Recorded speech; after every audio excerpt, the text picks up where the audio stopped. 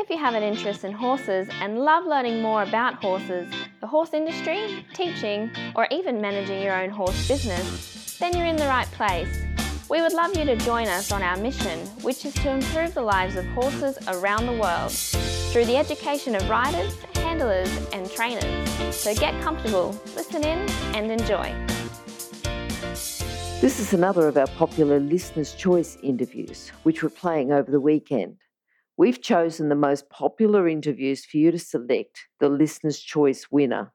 If you're not sure how the Listener's Choice competition works, have a look at horsechats.com/choice for the rules and the leaderboard. Today's chat's been brought to you by International Horse College. We have a mission to improve the welfare of horses throughout the world through the safe education of riders, handlers and trainers, and that's what these chats are all about. Registered Training Organisation 31352. Today's guest is Steph Bender. Steph's an eventing specialist rider, trainer and coach. How are you today, Steph? I'm good, thank you. How are you? Good. Steph, we normally start off with an inspirational quote or a quote that you often use teaching. Have you got one for us today? I've heard a lot of really inspirational quotes in my time, and I don't personally have one that I always use. I just believe in working hard, training hard, and never giving up to achieve one's goals.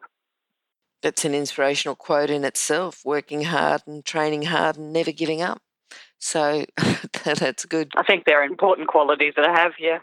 Okay. Steph, tell us about how you first started with horses, what your first memories are. I come from a completely non-riding family, so no one in my family has ever had horses before me. I got 10 riding lessons for Christmas when I think I was 9 years old and we were living in Victoria. So I just went to riding school once a week and I liked riding the naughty ponies for whatever reason, and we actually ended up buying one a couple of years later from the riding school, even though I think she threw me off more than anything, but I loved her. Okay, so from the 10 lessons, did you just keep riding from there? Was there any sort of a gap?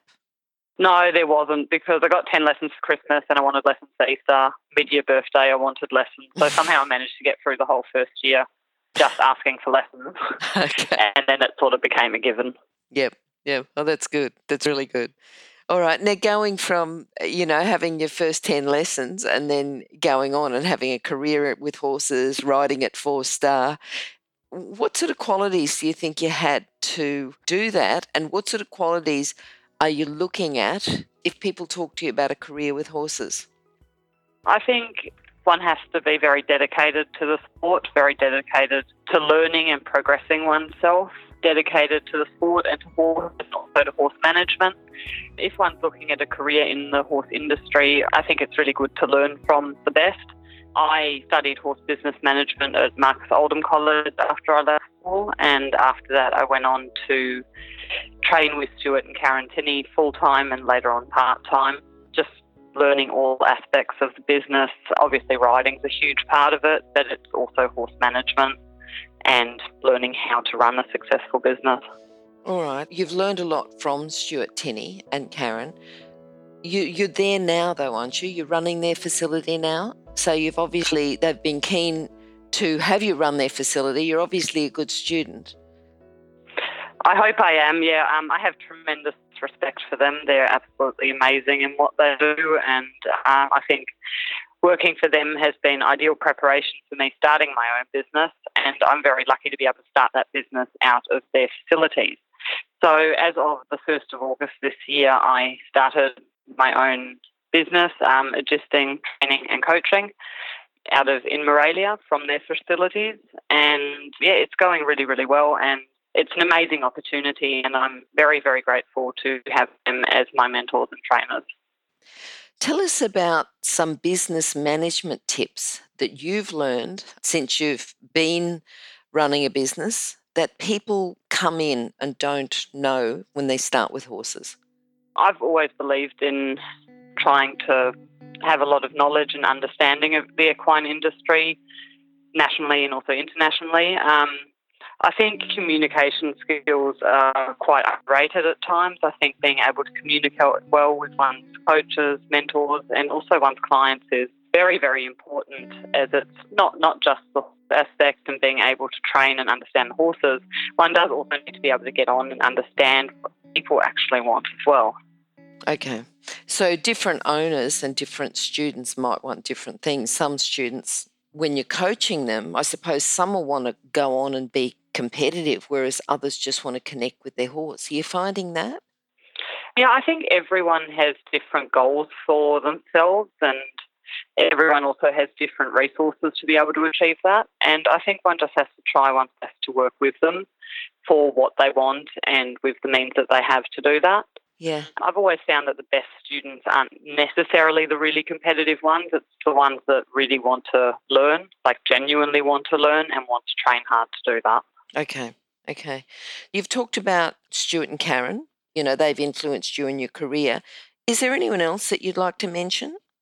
As an influence, well, Yeah. Obviously my parents have been amazing. They had to get used to the whole horse thing. They've been really good in supporting me during uni and helping me keep the horses in that time while I wasn't able to afford it all myself. But Stuart and Karen would definitely be the most influential people. I've also just come back from co-managing a stable in Germany for 4.5 years. And my boss and also my friend there, Jessica Schutz, she was also amazing at teaching me how to work with a very large quantity of horses and staff. We had 74 horses and about 10 staff, so that was a really interesting experience as well. Good. And good for the business management, not just for the coaching. What other skills? You've talked about communication skills. Were you managing staff, or do you have staff now that you need to manage and lead? I managed a lot of staff and a lot of varying staff in Germany. I currently do not have staff here. I plan to have some in the future. But seeing as I'm still a very new business, I want to try to keep on top of everything myself. That way I know exactly what's happening. Yep. So yeah, I find it very important. Good. And you've talked about people who've influenced you. What about horses who've influenced you? I had a couple of really nice horses that have been really important for me. I got my first full-sized horse when I was 15. She was 6 years old, and we bought her quite cheap. I was actually living in Germany at that time as well.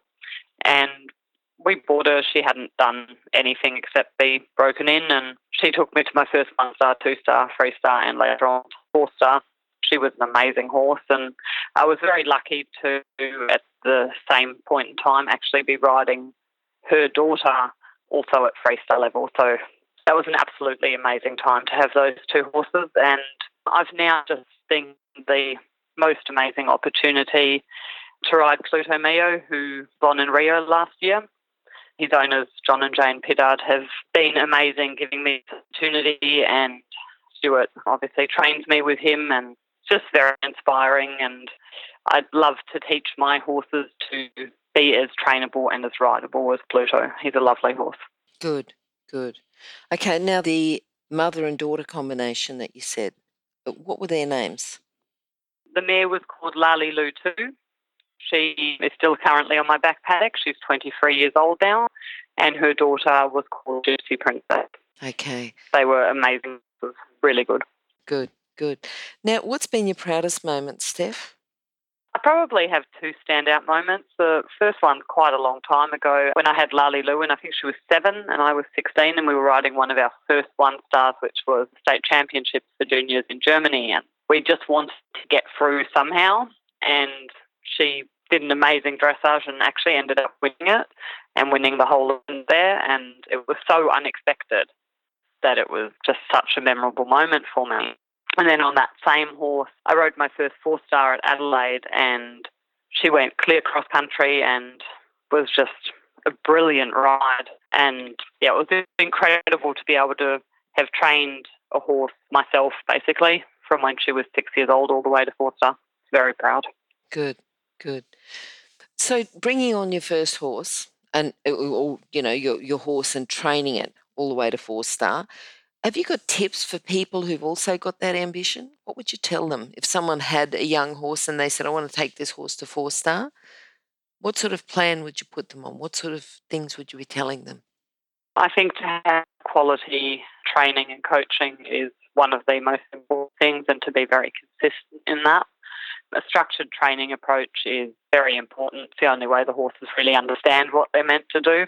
Obviously, some horses are more talented than others, but I genuinely believe that the character of a horse is at least as important as its natural talent.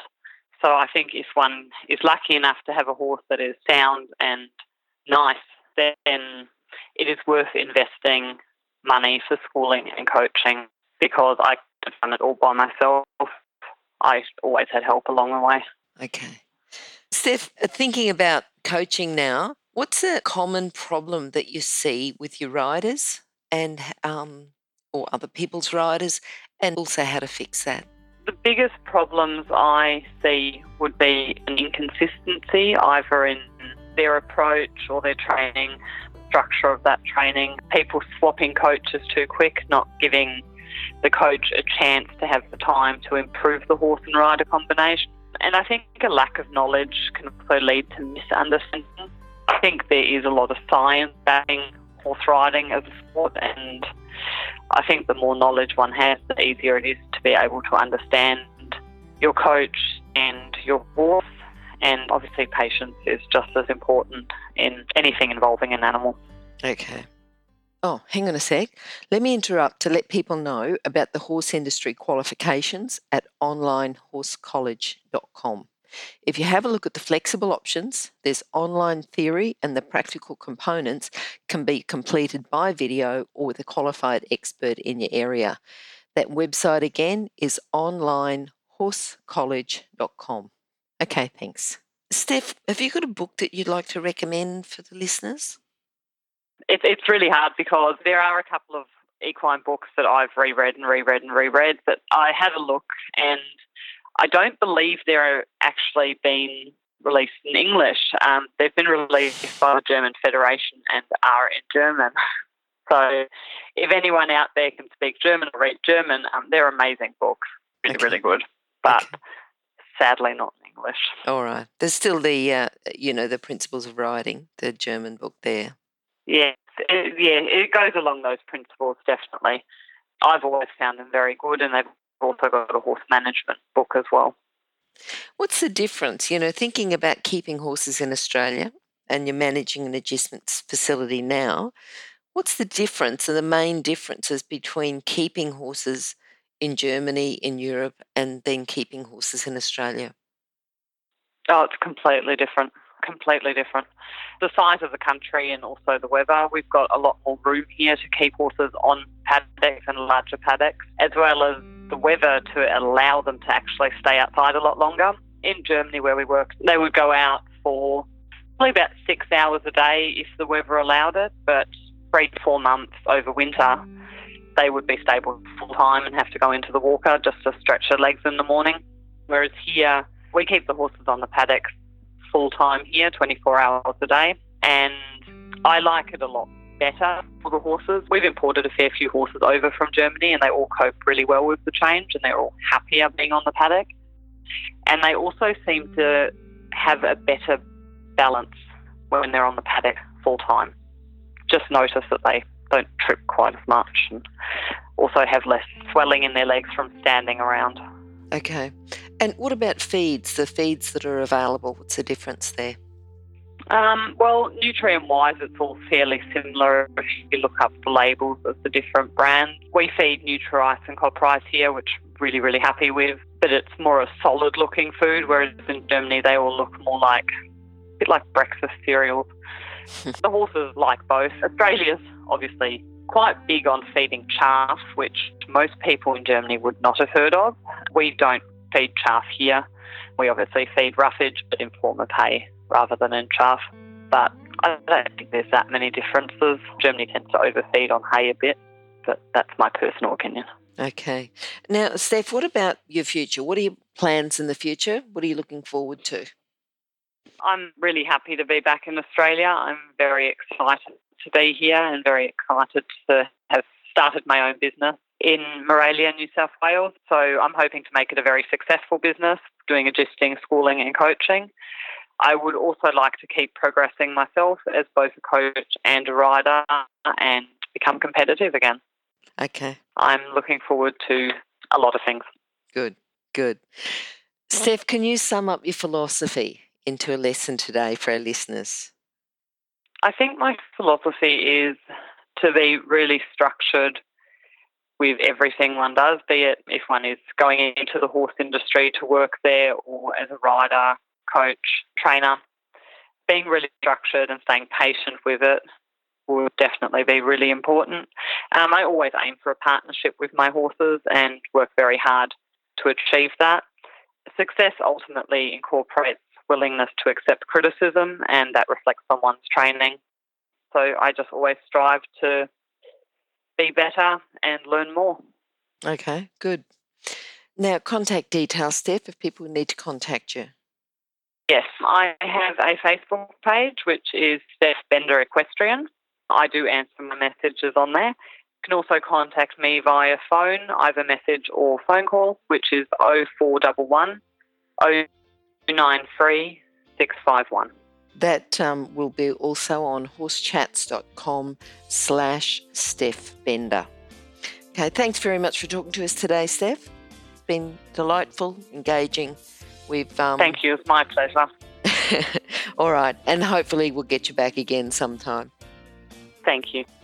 If you've enjoyed this chat, then please comment, rate and subscribe. If you'd like any changes or recommendations for guests, then please contact us through horsechats.com. And while you're online, have a look at the government-accredited courses at internationalhorsecollege.com. Registered Training Organisation 31352. Remember that our comments and instructions are general in nature and do not take into consideration your individual horses or your individual ability and circumstances. If you enjoyed this podcast, then please leave your comment below.